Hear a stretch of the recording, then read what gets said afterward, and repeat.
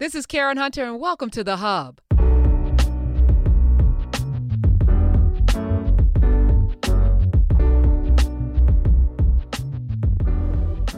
She is the CEO and Executive Director of the Federation of Protestant Welfare Agencies. Welcome to the show, Jennifer Jones Austin. Thank you. I'm excited to be here. Really glad to be here with you. Truthfully, I've never been poor. Mm-hmm. Thank God. But I've been around it. You know, I joke about visiting Augusta, Georgia as a kid in the summer, and I had cousins who were on public assistance, and I remember being so excited to go with them because they would get the government lunch. Government cheese? No, it wasn't just the cheese. It was a whole sandwich and stuff, and the hamburgers, everything, and it was delicious. So I would pretend, I would get in line because you had to have your little ticket or whatever. And I was so excited to stand out of line. And then we come back and, and they lived in the projects and I would hang out and I would spend most of my summers in the project. And I loved it. I loved it because I didn't know. I was a kid. And I remember somebody used to babysit me and they would give us mayonnaise sandwiches. I didn't know that was, I love mayonnaise sandwiches. I didn't know that was a poverty. I didn't. So I'm a little ignorant, but also, kids don't know, but adults deal with it every day. And it's unfortunately very prevalent. I was looking at the stats and the people who are on welfare, you need that, right? Absolutely. You absolutely do need it. The thing that we need to always keep in mind, though, in America today is that there's a measure of poverty. They call it the federal poverty measure. And it says that it's going down every year, that fewer and fewer people are poor. But it's not really accurate because what it says is that a family of four in America is considered poor if they make less than $24,600, a family of four. Now, what we know, we're here in New York. What we know is that a family of four in New York can't get by on really anything less than $100,000. I'm rounding up, but about $100,000. I was going to say, a family of one can't get by on $24,000. So that current federal poverty measure, it goes back decades on this algorithm that said that food was the most expensive household item. That goes back like 30, 40, 50 years ago. Today, housing is the most expensive household item.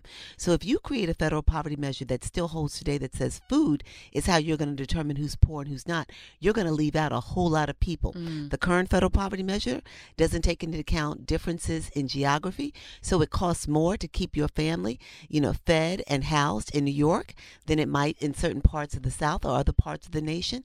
So we got the wrong measure here. But the fact of the matter is that there are a lot more people who are struggling today than are declared poor, if you will. So nowadays, you got nearly 50% of Americans who are struggling every day to make ends meet, to pay for their food, to pay for housing, transportation, childcare, all of that.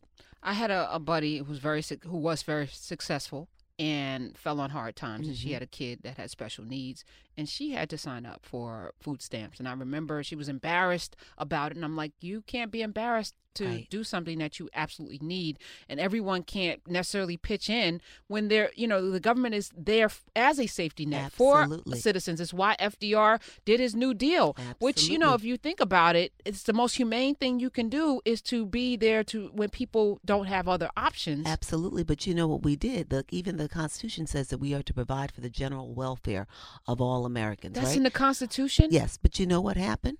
We criminalized poverty. We stigmatized poverty. We made poverty look like, we called out like the welfare mom, and we made her a black woman, whereas around the nation, more Caucasians are on welfare than black people. We did all of these things to make poverty a negative and make people feel less than, as though they weren't worthy, they weren't deserving. Or that it's their fault. Right. That somehow you aren't doing something right, which is why I think this food program is even more insidious, because it's saying you don't have the wherewithal to pick food for yourself. You're not responsible enough as a parent or as a person to be able to take this food stamp and go buy nutritious food for your children, as if this president who eats McDonald's and freaking soda all the time with his 100-pound overweight self has the audacity to tell somebody how to eat. When was the last time you whitened your teeth? I had to go to the dentist because I drink about 3 cups of tea a day and my teeth can get really stained really quickly. And if that's you with the holidays coming up and all of these smiling pictures that you're going to be in, you want to get your teeth the whitest as possible, and now you can do it without going to the dentist. You can go to buypowerswabs.com and use my code HUNTER. Listen, this year, the teeth can be whitened, and you've never whitened your teeth until you whiten them with Power Swabs. They're clinically proven to whiten an average of 2 shades in the first 5 minutes. I'm talking 5 minutes. And Power Swabs will never leave your teeth and gums sore or sensitive like the other whitening treatments. And they're totally safe and effective on all dental work. And if you're not happy, Power Swabs are backed with a 30-day money-back guarantee. So go try Power Swabs, and you'll not believe how much whiter your teeth will be in just 5 minutes. And I have a great deal for you. When you go to buypowerswabs.com and you use my code Karen, you get 40% off and an additional $10 off, plus a free quick stick. That's right, 40% off plus $10 off plus a free quick stick at buypowerswabs.com, code Karen, or you can call them 800-668-1790, 1749, 1749. Use code Karen. That's 800-668-1749. Use code Karen, or go to buypowerswabs.com today. It's an absolute shame. Essentially what we're doing is we're saying, you, to your point, you don't have the mindset. You don't have the ability to regulate yourself. And so we've got to do it for you. So what they're going to do is they're going to take money out of it's a monthly voucher that people get for food stamps. They're going to cut that. You may still get a little bit, but they're going to cut that, and then they're going to send you a monthly box. Like we're in Cuba. Right, like a produce box. And it's supposed to be filled with all healthy and nutritious foods so that they can regulate you and get you and your family back on track. So you're on rations. You're going to get rations. So this is America? This is America. Is this the American way? Or what is this? Don't we fight against socialism? Isn't it? 866-801-8255. It's so complex, this conversation. And I don't know if many Americans have it, and I think we should. I do think, and we're talking with Jennifer Jones Austin, CEO and Executive Director of the Federation of Protestant Welfare Agencies, FPWA. We don't talk about poverty because it is a stigma attached to it. And when we have poor relations, I was talking to somebody and it's like, we don't want to know about that. And we don't embrace one another. We don't have empathy or sympathy. How do we have a different conversation around this topic? So for me, I believe that it requires us looking at what I was just talking about, that federal poverty measure, and looking at something else called self-sufficiency. There was a woman who created a standard called the self-sufficiency standard, where she said, what do you need to really get by? And when she did that, she found that you need a lot more than the federal poverty measure says. Well, the fact of the matter is that if we look at self-sufficiency, then more people, you may be above poverty, you may be making more than $24,000 as a family of 4, but you still aren't making enough to take care of yourself. But if we looked at what it costs you to be self-sufficient, then maybe more people will be inclined to say, oh yeah, that's me. I need help. I need help. I can't pay for my kids to go to after school and get enrichment programs, which keeps them from getting ahead in school. You know what? I don't have enough money for childcare and enough money to pay for summer camps for my kids to make sure that they are safe and they're well taken care of. So but even that, the summer camp or the kinds of programs that other people send their kids to helps them, bridge the gap, because those 3 months have been shown when those kids are off 2 months in the summer, they come back to school so much further behind because they haven't retained, and there's no conduit to keep them in retention of the knowledge that they learn in the summertime, in the spring. Yep. We need those programs. It's not a luxury to send a kid away to a science camp or to some sort of place where they can get it. It's what contributes. It's what people, when we talk about the funding of education and education equality in America, and we leave it just talking about what the public schools are doing and what they're not doing, we don't even begin to get into the conversation of what the experience is of that affluent or more privileged child than the kid who's growing up in poverty. That kid who gets to go to a sometimes a $5,000, $10,000, $15,000 program over the summer that gives them the education supports that they need. It exposes them to different opportunities, different worlds, different ways of showing up in the world. But the kid who's growing up in poverty is literally just sitting in front of the TV all day. And so we don't... They're not even out playing anymore. They're not even out playing anymore. But we don't even talk about that when we talk about quality education in America. Why don't we care enough? 866-801-8255. I don't have kids, right? And I've never been poor. But yet I care immensely about the future because somehow inherently recognize that those kids, if not provided the proper opportunities, will become the pariah that we already say they are, number one. But I think the nation could miss out on some things by not energizing and activating some of these kids that we've written off. Absolutely. Well, the truth of the matter is, when you look at what's happening in America compared to other nations, you see that we are falling farther and farther behind with respect to our ability to grow our economy, because people in other nations are much more faster. They're much more ahead of our children. So we should be paying attention to that. The flip of that is that we're this capitalist society. So we believe, right, that some people have and some people should not have, right? That some people are entitled to certain things and other people are not. And it feeds why some people can continue to be living impoverished lives, why we can have mass incarceration, why we can have children just getting by, and others of us can do better. And the sadness is that it's not just the top 1% who feel that way towards the lowest income people. You have it even within the middle income strata, right? You even have it among people of color. Well, I got ahead. I picked myself up by the bootstraps. Why can't you? I was one of those people, Jennifer Jones Austin. I confess a lot on these airwaves, because I think part of our evolution as human beings is to admit the things that we struggle with. Absolutely. Or the things that we need to fix, and we need to check one another. You know, I came from a family. My dad was poor. He lived in Newark, New Jersey, one of 8. He used to talk about sleeping in the bed with his brothers like sardines, one head to foot, you know. And at any given time, you know, they literally were in 2 rooms. The mother and father lived in one room. They were in that room. And there was one of those front rooms that the girls slept in. They had a potbelly stove. They didn't have a refrigerator. They would put stuff out on, So I watched him, become a very wealthy man.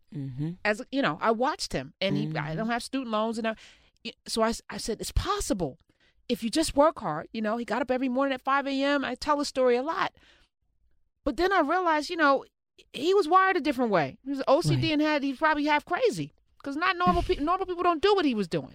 That said, that's not everyone's story, and I can't say just because my dad did it, you should be able to do it. Absolutely. And the other thing that we've got to remember is that a lot of the children and youth today are living with trauma. Right? They are living in conditions where you have 1 in 3 black men likely to be incarcerated, 1 in 17 black women likely to be incarcerated.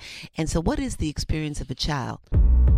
When was the last time you whitened your teeth? I had to go to the dentist because I drink about 3 cups of tea a day, and my teeth can get really stained really quickly. And if that's you, with the holidays coming up and all of these smiling pictures that you're going to be in, you want to get your teeth the whitest as possible, and now you can do it without going to the dentist. You can go to buypowerswabs.com and use my code HUNTER. Listen, this year, the teeth can be whitened, and you've never whitened your teeth until you whiten them with Power Swabs. They're clinically proven to whiten an average of 2 shades in the first 5 minutes. I'm talking 5 minutes. And Power Swabs will never leave your teeth and gums sore or sensitive like the other whitening treatments. And they're totally safe and effective on all dental work. And if you're not happy, Power Swabs are backed with a 30-day money-back guarantee. So go try Power Swabs, and you'll not believe how much whiter your teeth will be in just 5 minutes. And I have a great deal for you. When you go to buypowerswabs.com and you use my code Karen, you get 40% off and an additional $10 off, plus a free quick stick.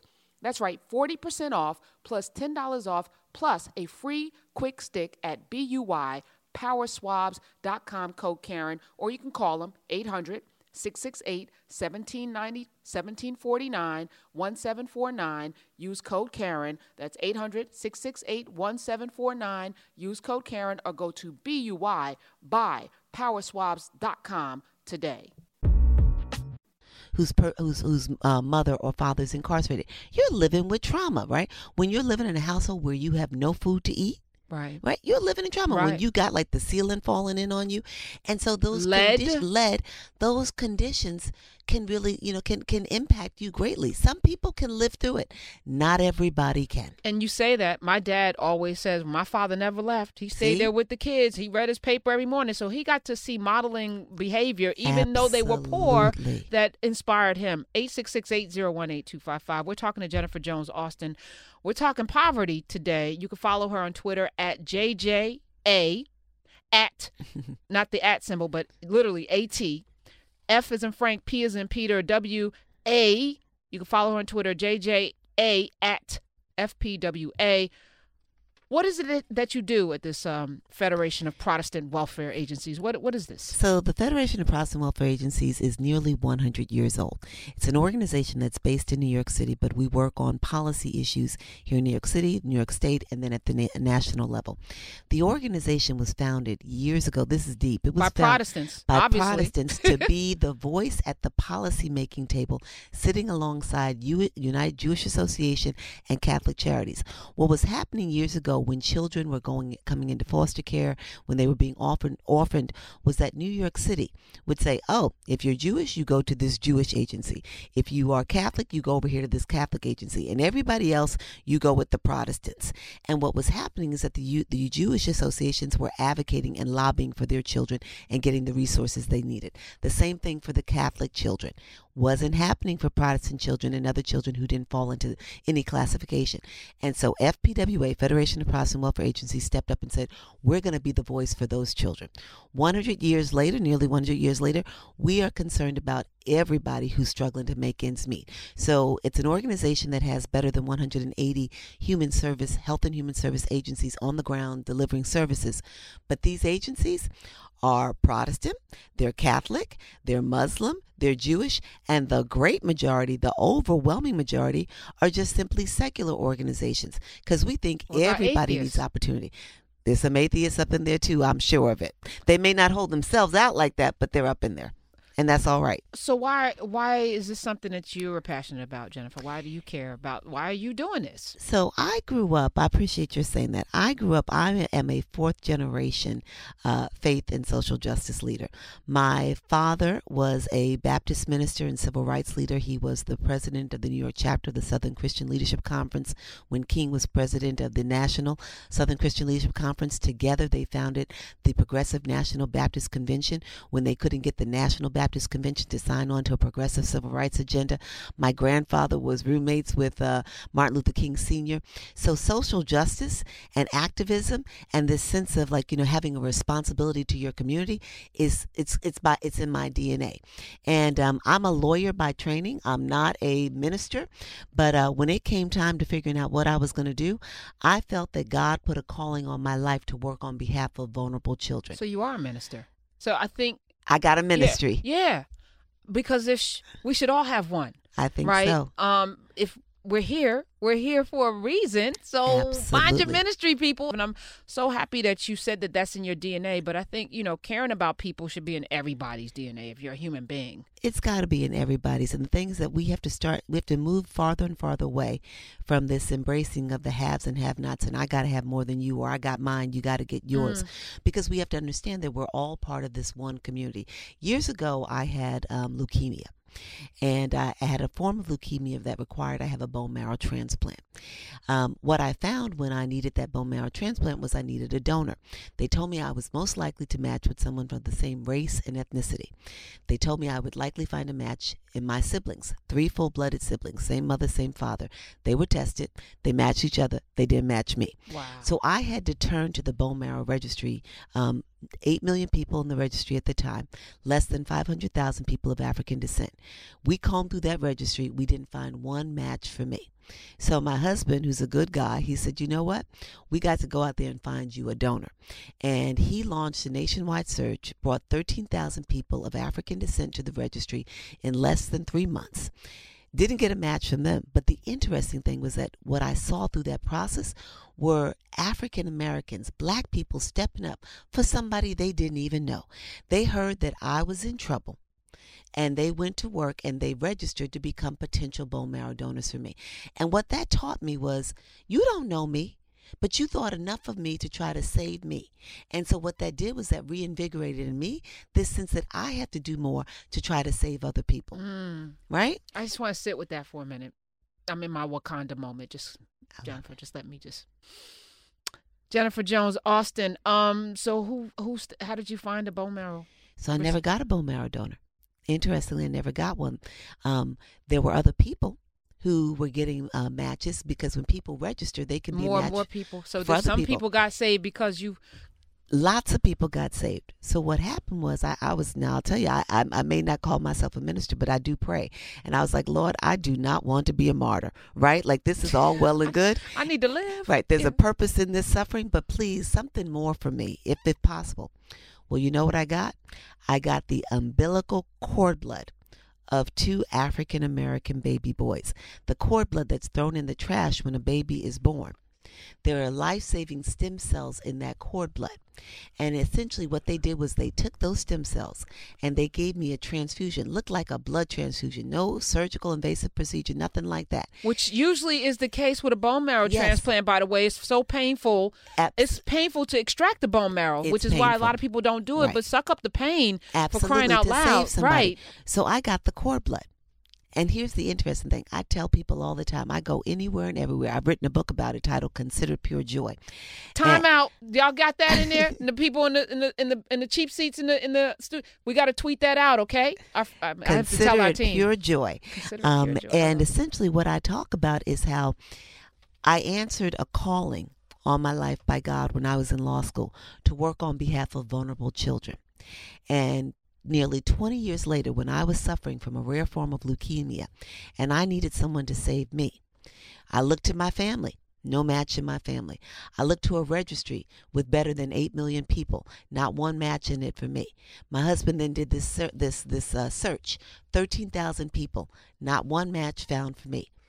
But the umbilical cord blood of 2 African American baby boys, the boys who this nation says have no value, have no purpose. Wow.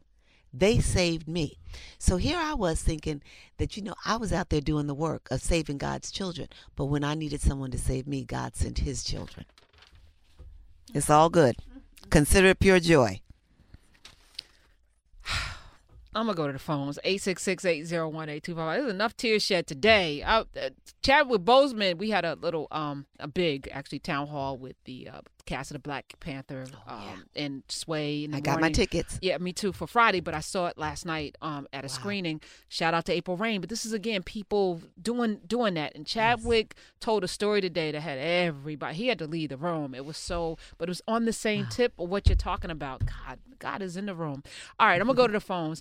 Listen, y'all got to get this book. Is it on Amazon? So it's coming out on Amazon on March 1st. Oh, so it's not out yet. But it's coming March 1st. Okay, well, we got you. Pre-order that sucker into #1 status, okay? Count it pure joy. Consider it pure joy. Jennifer Jones Austin. We'll tweet out a link as well. Let me go to the phones, 866-801-8255. I'm going to head over to, where should I go? Oh, Teresia in Massachusetts, or Teresa? Teresa. Okay, that makes it even easier. Teresa in Massachusetts, welcome. Welcome to the Karen Hunter Show. Hi, Karen. I didn't know who to call, so I called you, girl. Listen, my son attends Morehouse College. He's a freshman, straight A student. I just got a letter in the mail. I just opened the mail. It was actually addressed to him. Said that because he receives financial aid, I made him take out the unsubsidized and the subsidized loan, $3,000 a year. So he gets $1,500 one semester, like $500 is unsubsidized, $1,000 is subsidized. So that's the only financial aid that he gets. He gets a scholarship from Morehouse, and then I pay the rest. And he gets, outside scholarships. They said that he has to register with the Selective Service. And if he refuses to register, what does that mean? That it is a crime punishable by imprisonment or a fine. And that's to be in the Army. Yeah, another one of our listeners said that. I think they're okay. I've heard this before, that you have to sign up to join the Army or to join, if you are getting any kind of aid. I've heard this before. Even Ron was saying that that's always been part of the law in this country. It's part of the law in this country. It hasn't been enforced, but I suspect this administration will enforce it. Yep. And that's the truth. That's the truth. And I know you're not happy about that. Right. Essentially, I'm just doing a little bit of research because I hadn't heard that they were enforcing it. But if you receive a federal student loan, then they can mandate you to sign up for Selective Service. The unfortunate thing, though, is that you have to look at the fine print, because sometimes we fill out these forms and you got that tiny little language and you don't really know what it means. So doesn't necessarily mean that he has to serve. But they are. We have a lot of military folk listening. We have a huge family of people who are serving in this country right now, and they said that there's some movement to require a lot of movement happening, and they're ratcheting up for something. Mm-hmm. The interesting thing is I'm just doing a little bit more research on it. And the interesting thing is that this is probably going to be challenged at some point because it still stands that it just has to be males, no females. And so you might get some challenges just on that, which right, because that's discriminatory. That's discriminatory. Right. Yep. Yeah, but in the meantime, he's got to sign up. He's got to sign that document. Yeah. The unfortunate thing is that, I'm glad that you're raising this because we need to get the word out there because parents are filling out FAFSA and they're getting these loans for their children. FAFSA, what is that? It's the financial aid student. It's the student form that you fill out when you want to apply for federal government financial aid. Yep. Mm-hmm. And so people are filling it out. What happens if they just ignore it and throw it in the garbage? Oh, you could likely, if you're receiving government money and you are ignoring these obligations, they can fine you. And if you're black, hello, did you just hear Jeff Sessions? Yep. The sheriffs are there to do what? Protect white heritage, right? No, he said Anglo. I don't know what that is. Anglo. That's not black, right? Anglo is white. Is that white? Kind of right. That's European. That's Anglo. I think you're there. Yeah. So that means that if you're not signing it and you're black, you're probably going to be targeted or at least swooped down on. Yep. Damn it. But this is why I preach what I preach on this show about, you talk about self-sufficiency. Yeah. I preach empowerment. I don't want you ever to be at anybody's mercy. I asked people to save $10,000 last year, $25,000 this year. Oh, I can't do it. Yeah, you can. You could find some place to save or take on Uber or do something. Do more, because the last thing you want to do is be at anybody's mercy for a loan, for a home, or to be in a situation where you can't pay for your kids to go to school. Absolutely. And now everybody wants those checks, but they always come with a price. And sometimes it's our freedom. And I don't ever want us to be in a situation, Wakanda, that has to be the rallying cry for us to be self-sufficient and free from anybody's ability to come in and tell you what you're going to do with your life. And we need to start telling our children that these are hard choices, right? No, you can't have those those $200, $300, $400 sneakers, because we got to put that money away to save for your college education. I'm sorry, you can't have the latest trends on this and this and that. Because otherwise, you might wind up in the Army. And we need to start saving when they're born, so they can have a choice. Like I wish my dad, because we had talked about this. I wanted to start a business. He was like, "You're gonna go to school first." So I was like, "All right, cool." Absolutely. So I did that checklist. But maybe you save enough money, I can purchase a home. I could, maybe your kid doesn't go to school. Maybe your kid learns how to code and is making more money than you. So you use that money to build his financial wealth in other ways. But we got to start thinking about that. Absolutely. If we spend $1 trillion, damn it, you can't tell me we don't have enough money to... Right.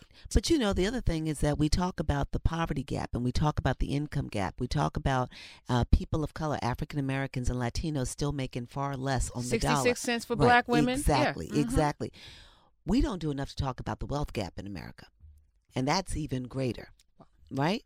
Part of our mission, right? Healthy, but America, we just gloss over that, right? Because it's the money in your pocket in the moment. But the fact of the matter is that the wealth gap is greater today than it was 30, 40, 50 years ago. And primarily because of home ownership. And you know what?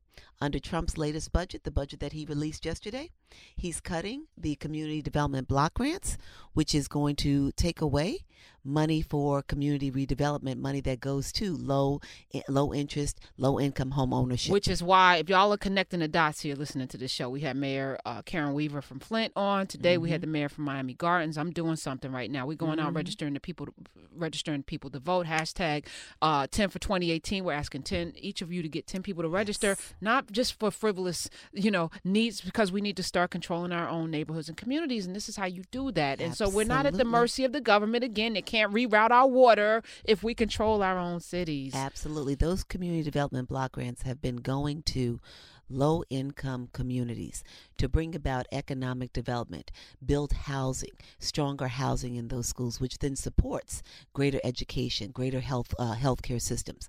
And Trump is proposing to wipe those out. Anita in South Carolina, welcome. You're on with Jennifer Jones Austin. Thank you so much, and I'm a first-time caller. Yay! I am so excited to hear this conversation. We know, and I love this show, Karen. that the show is about knowledge. In South Carolina, we just did the self-sufficiency study a couple of years ago for the first time. And, learning about what's required to be self-sufficient is the most empowering thing that our communities can do, because we hear about poor people and poverty, and people get poverty fatigue all the time. But when you actually have accurate current data that, as opposed to just the federal poverty measurements, as Ms. Jones-Austin was sharing, then you start to realize that you can't even work yourself out of those conditions if you're doing everything correct, because by the time you get up in the morning and hit the alarm clock, you're already behind when you actually consider the real cost, the 2018 cost. For example, in South Carolina, we learned that a family of one adult and two kids, it costs $41,000 to cover all of her costs. That's transportation, child care, housing. Now, if you look at what the federal poverty measurement says, they're only suggesting that they need $20,000. So it removes a lot of the guilt that many people assume that they're bad because they're not figuring it out. You can't figure your way out of this, and it also helps. I'm so excited to learn about the Federation, because it helps us talk to our legislators and say, yes, poverty levels look like this according to the feds, but when you use things like the self-sufficiency standard, you'll find out that more of your constituents are actually living in poverty than you even realize. And our legislators are starting to digest and hear some of that. And so this is just such an empowering conversation. And the 37 states, or maybe 38, have actually conducted the self-sufficiency standard. South Carolina, I want to say, was the 37th. Mississippi even beat us on this one. But but you can check with your state to see if a standard has been, if that study has been completed, and it's really good information for especially our communities to be aware of. So thank you. Thank you so much for your call. I really appreciate what you're saying. What we have to keep in mind is that it's by design that the federal government keeps using the federal poverty measure, right? Because if it looks like poverty is going down, then that means we don't need SNAP to the same level we've been funding it. We don't, SNAP being the food stamps program. We don't need the public cash assistance program at the same level. We don't need Medicaid at the same level, right? All of these programs tie in with federal poverty measures. So it's to their advantage to say the numbers are going down. So as wages are marginally going up, but nonetheless going up, right? So we saw an increase. Not at the rate of inflation. Not at the rate of inflation. And additionally, those new jobs that are being put in, the great majority of them are low-paying jobs, right? So people are working now more than they were before, but they're still not making enough to make ends meet. The government has an advantage in telling you the numbers are going down on poverty, because then we can go in and cut in these other areas. 866-801-8255. Great call, Anita. Thank you so much. Let's go to Ron in Brooklyn, or is it? Yeah, Brooklyn. That's BK. Hey, Ron. Hey, I hope I'm not off the topic, but if you're talking poverty, then you're on topic. If not, we're going to hang up. Who's profiting? Who's the benefactor of poverty? I see poverty as a system that would never be eradicated, because systems in the country has a profit margin. So if you could speak to that, who is the benefactor of poverty in America in terms of money? That's an excellent question. It's a really good question. I think we have to look at it, and I'm going to give you kind of the sociological and the philosophical question on this, right? This is all steeped in my opinion, in racism and capitalism. And this belief that certain people should have and others should not have. And so we are the society, the privileged people are advantaged when certain people are kept down and left behind. It lessens the competition. It gives more to those who more and more to those who have. Let's take a look at the tax reform plan that was put in place, right, as a great example. So, on the surface, it looks like everybody's going to win. But everybody's going to win just a little bit. More, some people are going to win a whole lot. And the wealthier people are going to win a whole lot because their taxes were cut the most, right? But the lower income people, they got a little bit of tax cuts. And in just a few years, those tax cuts are going to erode. And they're going to wind up seeing that they have to pay more. Probably as early as next year, when they see that they will not be able to have the standard, the itemized deductions, like the middle income people that have used itemized deductions for real estate. They've used them for out-of-pocket healthcare expenses, interest rates, things like that. They're going to lose out. But who's going to get more money? So the poor people are going to have less in their pockets. Who has more money? The wealthier people have more money to do the things that they want to do with it. And it all relates back to capitalism and this belief that certain people should have and others should not. And we put the racism over that because it gives you a body of people who we can do this to. Right. And feel less about it. And make poor people fight with other poor people over something that neither one of them can control, which is the amount of melanin they have or don't have. Absolutely. And now they're busy fighting over dumb stuff while the 1% goes, ha ha, cha-ching, more for us. Keep fighting, you dummies. That's what they did with the enslaved people and the indentured servants. Oh, you're better because you have white skin, but you are eating dirt. There you go. But at least I'm not black. Really? How's that feeding your family? And that's the game that continues to be played, right, at all levels of society in America, right? There are the blacks who now look at the blacks who don't have and say, what's wrong with you? They're the whites who look at the blacks and say, what's wrong with you? Then you get white people looking at Latinos, blacks looking at, we just keep this thing going, right? And the other thing we got to keep in mind, just going back to your question, is that when you say who benefits, economically, sometimes it's in dollars and cents, and sometimes it's just in opportunity. So if you're impoverished and you don't have the same opportunities, then you are less able to compete with people who can, right? So it keeps people who have means still sending their children to the most privileged schools, right? To build the networks that then allow them to keep the resources within their communities, right? It comes in the form of health care. If everybody can afford quality health care, then that means that somebody's going to be denied the opportunity because not every quality health physician can take care of everybody, right? So we got to keep some people out of the hospitals and in those physicians' offices that aren't taking Medicaid and Medicare from everybody. We got to keep those people out so that I can get the health care that I need if I've got the resources to pay for it. Can you come back on a regular basis? I'm so supporting Reverend Barber's Poor People's Movement because that's what got King killed, so it must have been something to do. And I think we need to start tackling it, even though our listeners, by and large, are people who have means, because who's going to spend money on SiriusXM except the person that understands the power of what we do here on Urban View, and this is a valuable tool and weapon to use to build their arsenal. Absolutely. So, but I want us to address it and maybe come up with a game plan for folk, whether even if you're not poor, how do we tackle this poverty thing and build communities?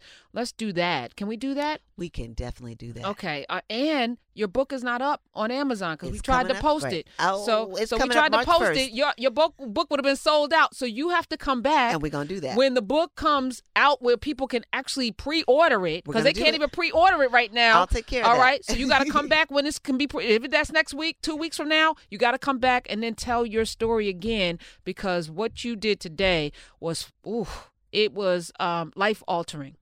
For a lot of people out there need to hear that story. You're good to me. We're going to do it. Thank you. No, you're good to us. Jennifer Jones Austin, we appreciate you being here. CEO, Executive Director of FPWA. You can follow her on Twitter at JJAAT. FPWA. Follow her a lot. I think we're going to tackle this.